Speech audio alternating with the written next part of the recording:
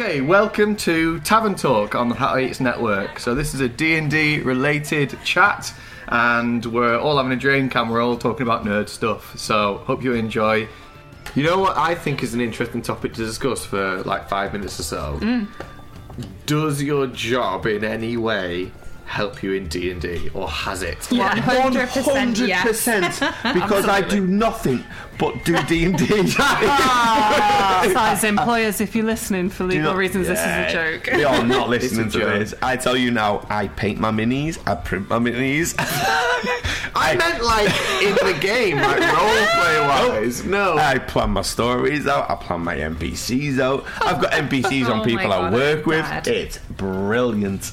I do nothing in work but plan for my D&D session on a Tuesday or Thursday. That is it. So yes, it does help me with my D&D. Amazing.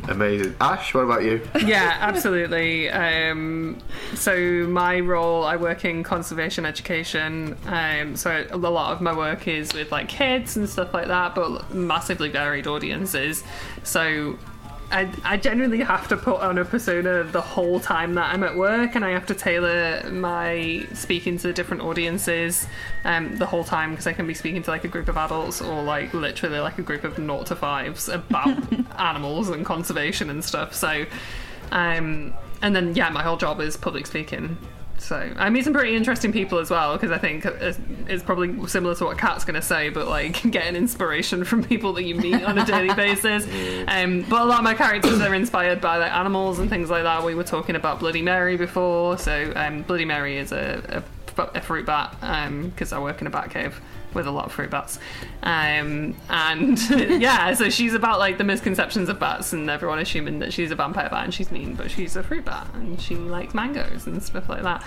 So a lot of my inspiration comes from the animals that I work with, but also the people that I meet as well. And it definitely helps because I'm pretty good at public speaking generally. So it makes you like more confident in roleplay? Yeah, I think so. It's still something that I've had to work with. Like I don't think there are many people that roleplay comes naturally to, but like I do it as part of my job at work. Like, you know, we'll be pretending to be silly characters or explorers where people have to come and find us. Like I'm constantly pretending to be something stupid at work to get kids engaged with conservation.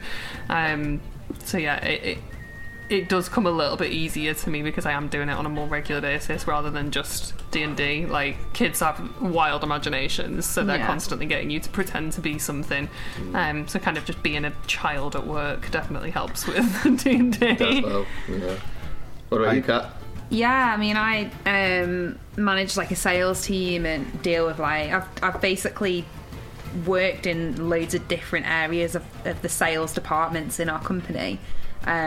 Selling clothing randomly, but being like a salesperson, again, you've got to be like super adaptable to like different audiences, different people. We sell to businesses, so it's like young like entrepreneurs or like people who are really experienced and have been doing the job for years.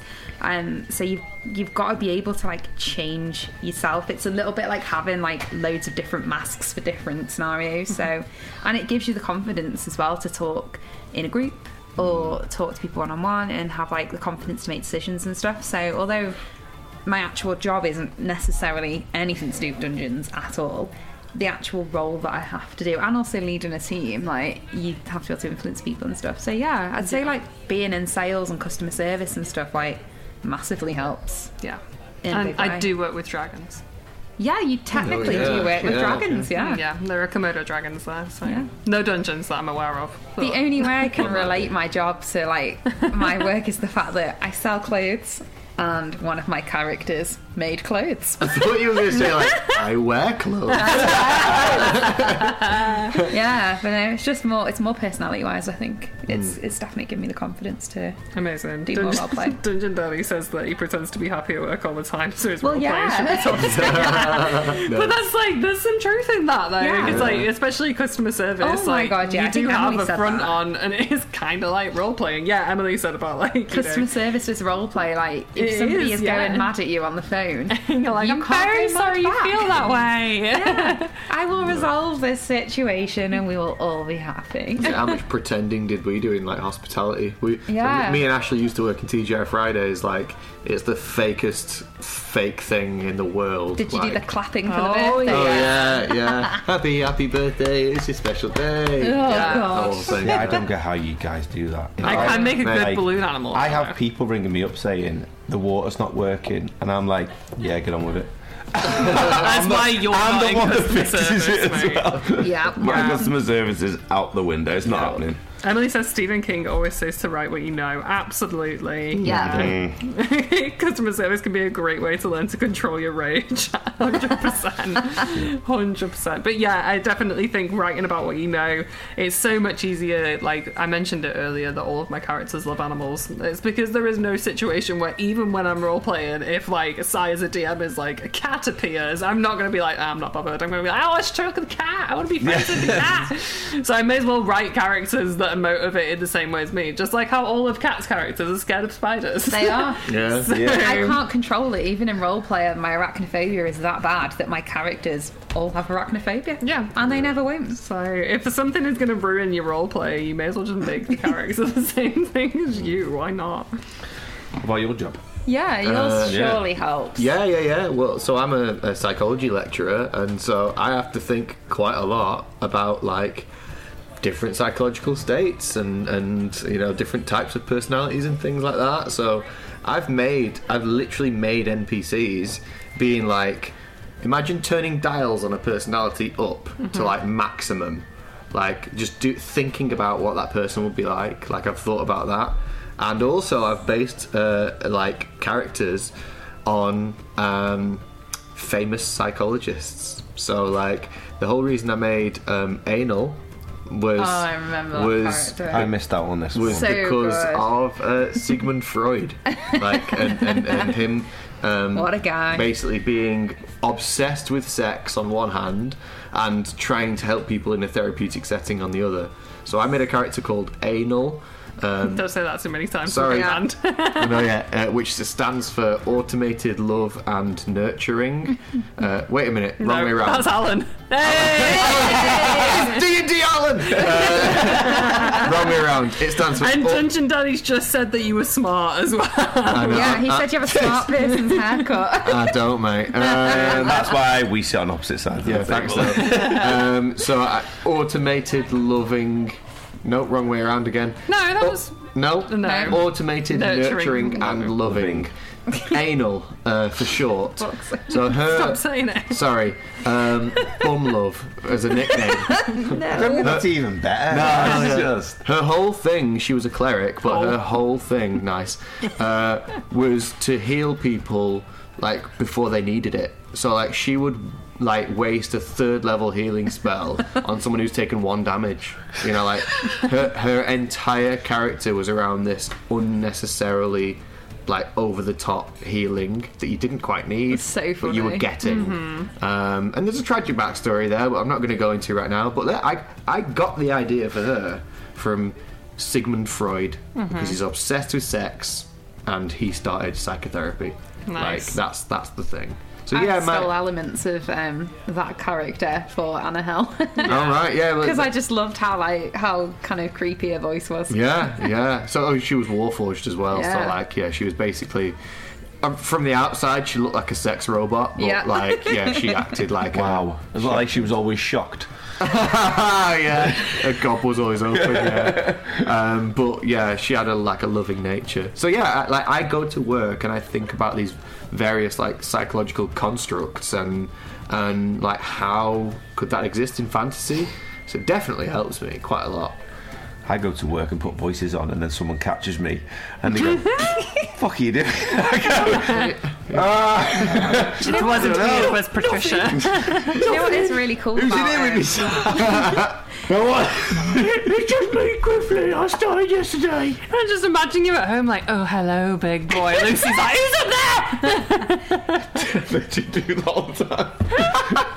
If I'm practicing a voice, I'll just do it for days on end, practicing it. Yeah. It's fucking I brilliant. do it in the car like a lot. Yeah, I do that. Just on the Yeah, drive. I do then. it. Just go, I just get on the driveway, I just sit there. Something that I'm really lucky with in work as well is quite a few of my team, and you guys have got this, like quite a couple of my team members are D&D nerds. So it's really nice. Like when I first took on one of them, like, well, he wasn't actually specifically on my team then, but yeah, he was working for a different bit of our team, and the first thing that his line manager said when I walked into the office was, "Hi, Kat also plays D&D," and that was literally how she introduced us, and it was really cool. So there's a little cluster of us now that all play D&D, and when we go into work, we're like, you know, like it's quite nice so we can spin ideas off each other and stuff. Yeah, that's pretty cool. Darvis says, is he wrong to have put gremlins in his game? Absolutely not. Nah, do it. Nah, no way. They're amazing. Have you got both the cute fluffy ones and the angry gross ones? Because that's what I want to know. Get them in there. Yeah, do it. But yeah, with talking about D&D at work as well, we actually essentially run D&D with kids once at work. So Claire, who I work with, who is James's wife, who we were talking about before, she was running a Christmas camp with a bunch of our junior rangers, so kind of primary age children, and the whole point was that somebody had what had they done? They'd stolen the lanterns for Christmas or something like that, and you had to go and see all of the animals and find out where this guy had gone and why he'd stolen all the lanterns. But awesome. yeah, they literally rolled for it and everything. Like she made decisions for the kids, so to kind of get them into that role play, and it's really easy for kids. Like they love it, so it's super creative for them. How amazing is that if you took your kids to a zoo and then you found out that they were going on basically a D&D adventure inside the zoo. Yeah, that's so which is sick. educational and all that. That's just amazing. That's amazing. I love that stuff. Yeah. Darvis said he just put the gross ones in there. He based it off the Gremlins movies and they've disguised kids to make them look like gnomes. Excellent. So brilliant. Absolutely It's like three kobolds in a trench coat. Three kobolds in a trench coat. Emily says, since we're on the topic, there was a thing about psychologists using D&D to help PTSD. Yep, it's true. Yeah, Really? Yeah. That's so sick. That is interesting. Yeah, it's true. Yeah, and there's also an application of people didn't come here to get educated, but they're getting it. There's also a version of other types of role playing which basically are therapeutic in nature. So if you think about role play, it's a hypothetical. It's like imagined practice of things, and so even if you don't want to do them yourself, if you role play somebody else doing something which is beneficial for you and therapeutic for you, it can challenge you like psychologically, taking on ideas that you maybe don't like or don't understand, and doing it in a role play setting. It's dead useful for people. So yeah, there's loads of science behind it, there's loads of research behind it. That's actually really cool. That is really cool to see how it's dead beneficial for people. We've done quite a few similar things at work as well, so working with children that are on the autistic spectrum and also have some sort of additional needs, working with puppets. So we do work with puppets, and we have done puppet training and stuff, but actually looking into the research of puppets helping children to communicate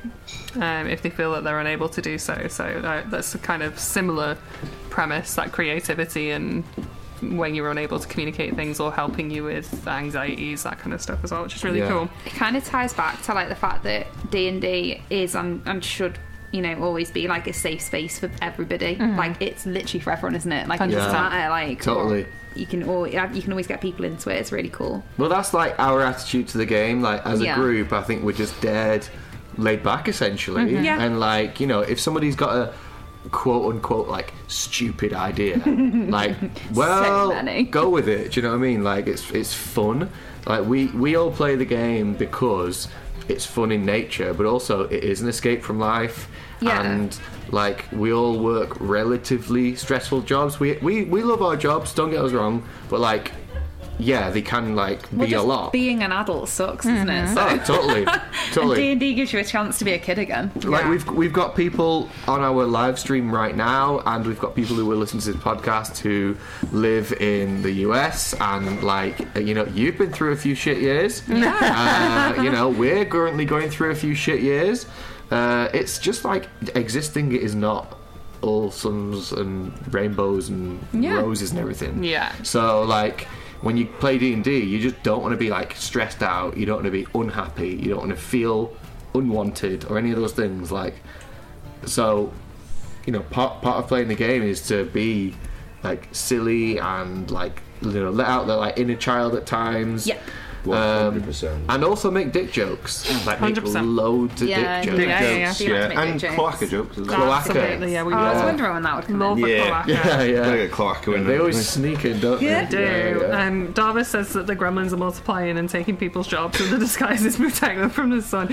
I'm obsessed with this. I want to see a whole I know, I wanna gremlin see a one-shot on takeover. Yeah, I need to cool, see that this in would. action. There's quite an interesting question here from Stav, yeah. What is it? Have any of you had used a race or a class that you couldn't get on with as well as you expected? I think, like, at points, I don't know about you guys, but there's been times where we've spoken about, like, a race or a class that we've been like, do you know what, I feel like I'm not gelling with it and I don't know what to do and I don't know how to make it work. And you find ways around it, don't you? Like, I really struggled with, I've got, like, a changeling warlock character, Sim, and I think because I just didn't massively play to her strengths, I didn't get on with her for a while, and there was a point where I was like, I don't know if I'm enjoying playing this character, and it was only when I really sat down and reread my character sheet Cat not reading a character sheet on and actually started to like properly try and manipulate like her strengths and her traits and features and stuff, like that I started to gel with her a little bit more. But yeah, I think like probably a lot of people go through that where they pick a character and think, why have I picked this? Yeah, definitely. I had that with Harrow. Like, I picked it Yeah. because Necromancer sounded cool, and then she just really annoyed me for a while, and I didn't like playing her. The world that we were in wasn't really suited to her either, meaning that she couldn't do quite a lot of the cool stuff that I wanted to. But ultimately, I kind of went back and, we've mentioned it several times tonight, but looking at motivations, like Yeah. I wrote Harrow because I wanted to play a necromancer because that sounded fun, but I didn't actually write any of her motivations, why she was actually doing any of the things that she was doing, why she was even a necromancer, why did she choose that path. So I think without kind of really understanding what the character's motivations were, I just wasn't really connected to it at all and didn't really enjoy it. So I think definitely writing a bit more backstory for her helps as well. But ultimately, like, you can change your characters. Like, Yeah. kill them off if you're not here for it. Yeah. Also speak to like your DM, like, Totally. because if they're a good DM and you kind of say, look, I've got this character, I'm not gelling with it, I need to make some changes, what would you suggest?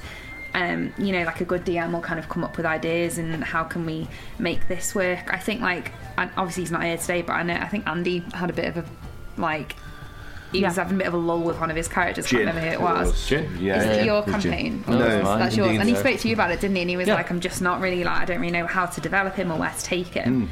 And in the end, actually, he's really cool. Yeah. Well, at the time, awesome. we were only about maybe 5 or 6 games in, and he was like, I'm not sure I'm like on board with the character, like, well, either race or class. Like, I don't really get what I'm supposed to be doing, and like, Jack Ullman Prout joined. Hi, Jack Ullman Prout. shut the fuck up, Jack's here. Is that one of your mates? Hey, Jack. Jack, I love you so much. Just wanted to let you know I love you loads, and you're my absolute boy. This is for Is him. that who that is? Yeah. That's cute. I have a matching tattoo with Jack. Love that. Love you. Anyway, back to the story. So Jin, he wasn't getting on with his character at all, Andy, and basically he said to me like, well, what do I do about it? And I gave him the option like, look, as a DM and outside of the game and away from you guys, I was like, if you just want to just bin him off straight away, I'm not going to stop you. You can straight up get rid of a character, start again. Me and you will work together. We'll right away. That can work. But other than that, I was like, just give it a few games. Like, don't make any decisions too rash. And I put a bit of his backstory into the like story arc, like right in front of where you guys were, so you were going to bump right into it, and it gave him this like brand new like meaning for the character. Because I always had it ready. It was always there.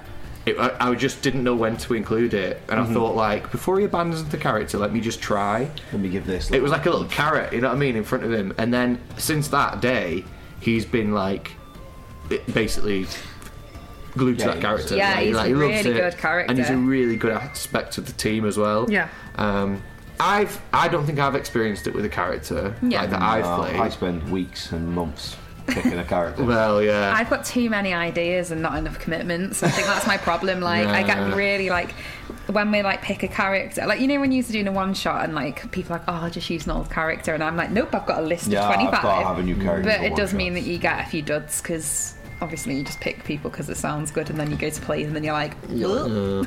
There was only one time where I was a bit like, like, what do I want to do here? And it was with Ferox, because the whole...